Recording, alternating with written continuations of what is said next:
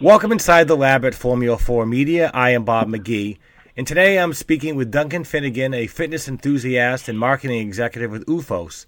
She has more than 30 years of experience in the industry, including 19 years in marketing at Reebok, where she oversaw 9 footwear product categories and led major strategic brand and marketing initiatives.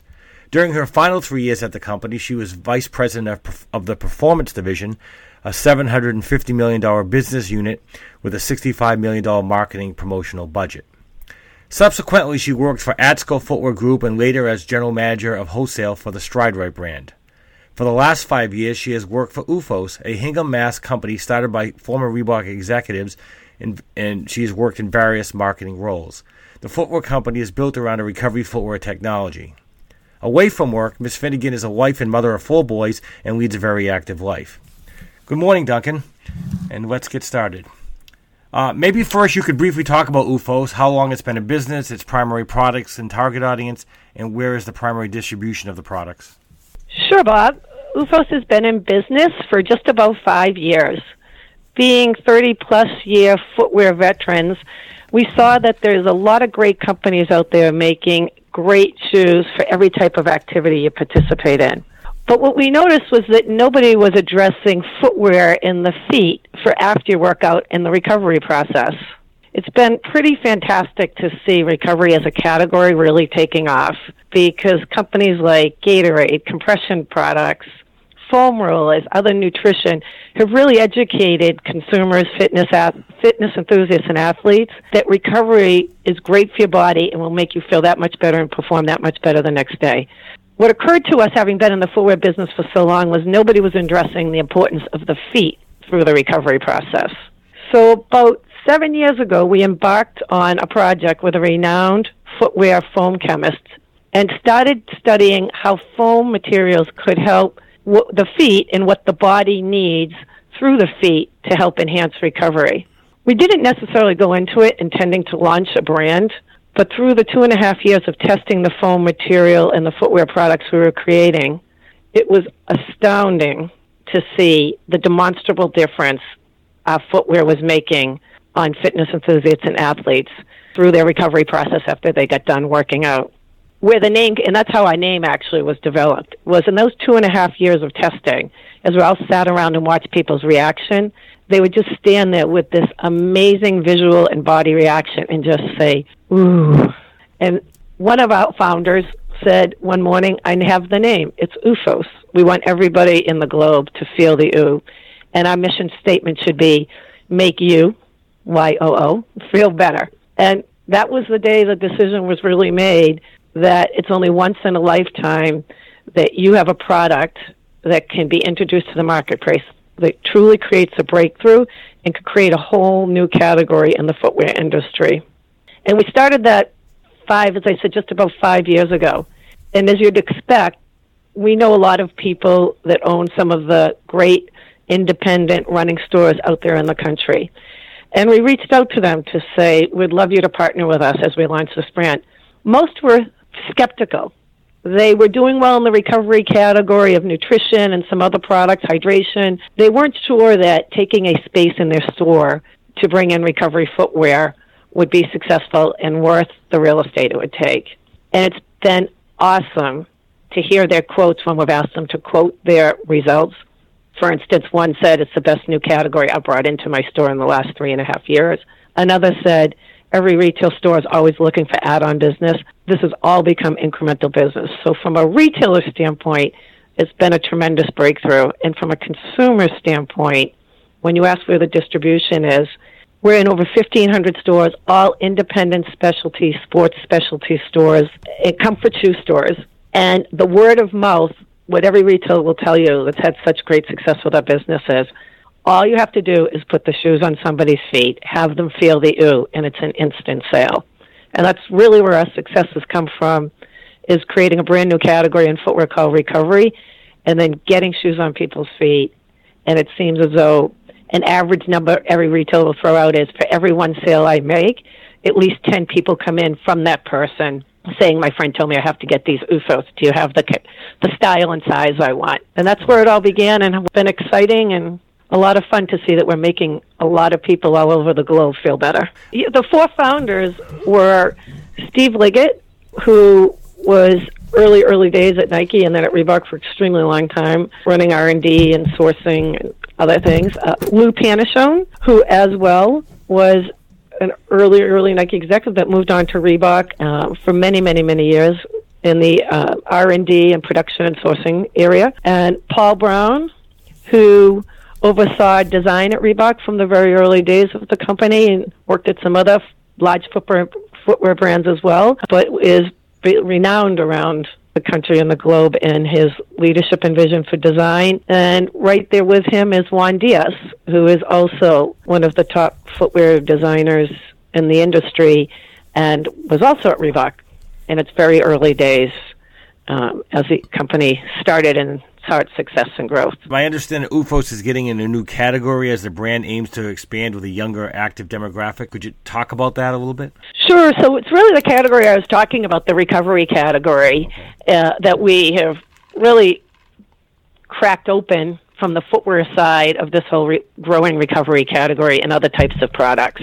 And what we've found is that this younger, we call, say, the 22 to 35-year-old demographic is so important for us to get the message out about how footwear can help in the recovery process, as they are in one of the highest levels of participation when it comes to intensity. Coming out of that college age group, getting into the next phase of their life, and being as busy as they are, oftentimes they're squeezing in their hardcore workout and jumping back to the next thing going on in their life. And that is where we feel we could have the biggest opportunity to have a breakthrough in making people feel better, is to educate and get awareness to the 22 to 35-year-old that if they can learn today that footwear can help them in the recovery process, when they're 50 and 60 years old, we hope that we've helped them continue to be able to exercise and compete at the levels that they would like to, because they've taken care of their body in their younger ages.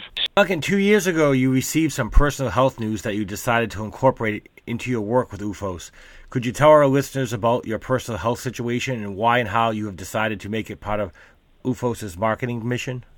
Yeah, sure, I'd be happy to. It's just actually about a year and a half ago that I was living great, healthy, working out 7 days a week, working with helping launch the OOFOS brand, and just went in for a regular doctor's appointment, OBGYN appointment, and through that appointment, the doctor asked me to get a few extra tests, and I did, and after a week or so of those tests, I got a phone call while I was finishing up an all-day meeting with the founders of OOFOS that I did in fact have breast cancer, and that I needed to go get some more tests to figure out actually the level of breast cancer I had. I walked back into the room with the founders of OOFOS to tell them that I would just received a call that I had breast cancer and that I needed to take a week off to do some more tests, and I would let them know what the next steps were at that point. I called them a week later to say that the results were in and that I had stage 4 breast cancer, which meant that it was metastatic breast cancer and it spread to my bones. It wasn't 24 hours that I didn't get a call from the founders, and they said, we want to get behind you and support you in any way we can. We want you to come back and tell us what it is you want us to do. We can sell shoes and raise money. We can give money. We can donate our time. You just let us know what we can do for you. And I immediately responded and said I would like to support Dana-Farber Cancer Institute and this amazing team of doctors that I met a week ago that are committed to research and finding solutions so that people that live with metastatic breast cancer will one day be told that they have a cure. And they said, great, let's talk about it tomorrow and we'll take it from there. And we had a meeting the next day and we launched Project Pink, which is a program that any product on our website that has the pink logo on it, we give, every time a pair is bought, we give $10 to Dana-Farber Cancer Institute Women's Oncology Department.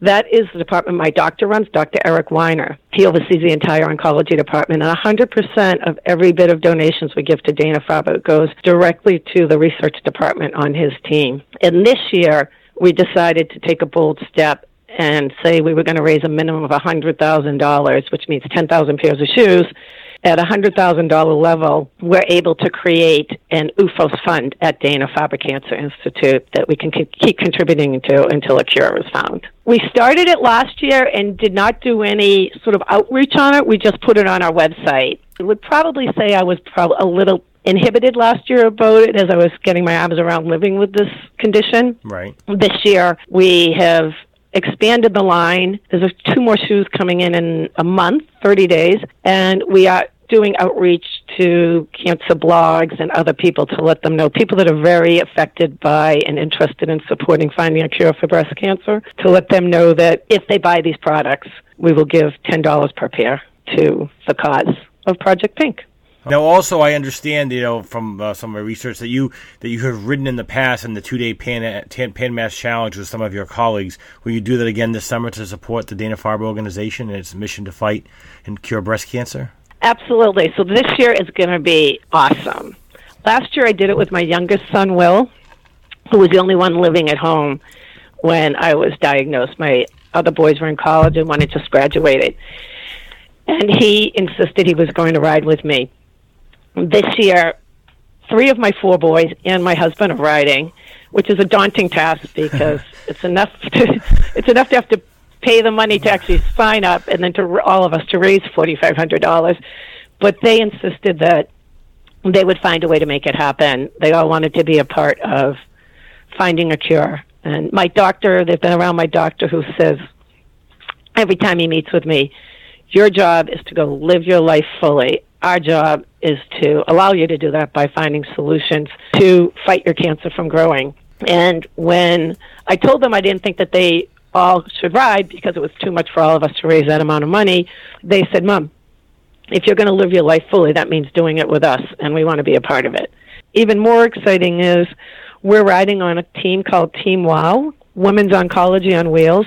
That team is led by my doctor, Eric Weiner, who I mentioned oversees the oncology program at Dana-Farber. And the team is made up of doctors, nurses, and patients like myself and the patients' families. And 100% of Team WOW's donations goes to Eric's oncology department specifically to find a cure for breast cancer. So you've had the last 18 months that you've been living with this, that you've known that you've been living with this condition. What personal advice would you have for others who may have a similar cancer diagnosis as you? And what have you discovered about yourself since the diagnosis? I recently did a podcast actually with my doctor for Dana-Farber. Okay. And we were bantering back and forth, Eric and myself, because I said, in some ways, if I look at the positives versus the negatives of what's happened in my life since I got cancer, I would say the positives actually outweigh the negatives. His reaction was, but you certainly wouldn't say you are glad you got cancer. It's just what came out of it has been great. I said, yes, that's true. And the reason I say that is, first of all, I met the team at Dana-Farber, which has really opened up a whole new world of way of thinking for me. And when they tell me that my job is to go live my life fully, not live with it every day as I'm a cancer patient, which of course I can't ignore it and stick it on the bookshelf and say it's not there.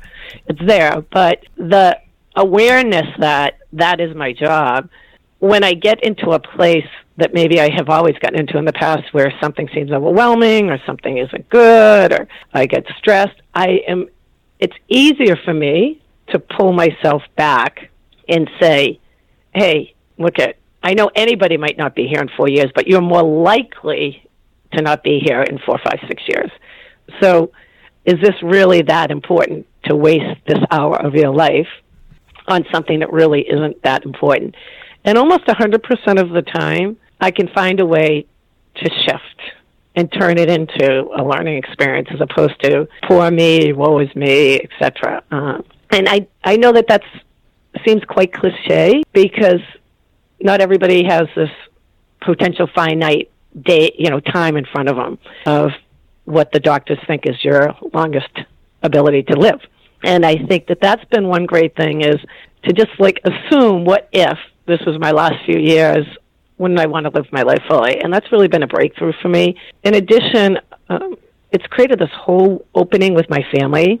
It's been pretty amazing. We had a great family life anyway, but I shared with you all my boys wanting to live their life fully with me living my life fully, so we really participate in things together. And then just in the business world, talking to you, being able to share this conversation, not being afraid to talk about my cancer but rather use my voice to raise awareness that through all my years of business and speaking publicly, I can take that experience and spread the word that the only thing holding back hospitals like Dana-Farber Cancer Institute is funding. And with all of the government grants drying up, that if we can spread the word that all these research doctors need is money to do what they know how to do, which is find cures, and the only thing holding them back is that they don't have enough money to do it.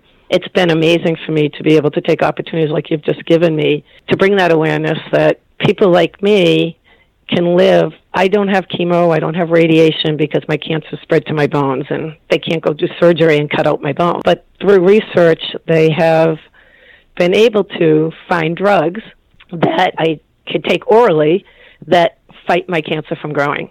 And as they say, each time my cancer resists these drugs and chooses to start misbehaving and growing again, through research and funding, they believe they'll have more solutions to stop my cancer from growing again. And hopefully in my lifetime have the cure, but if not in my lifetime, I will have made an impact spreading the message of helping raise money so that people at some point in the next 10 to 15 years, when they are told they have metastatic breast cancer, will also be told, you can live with it and there is a cure. It's not a terminal disease, which it is today.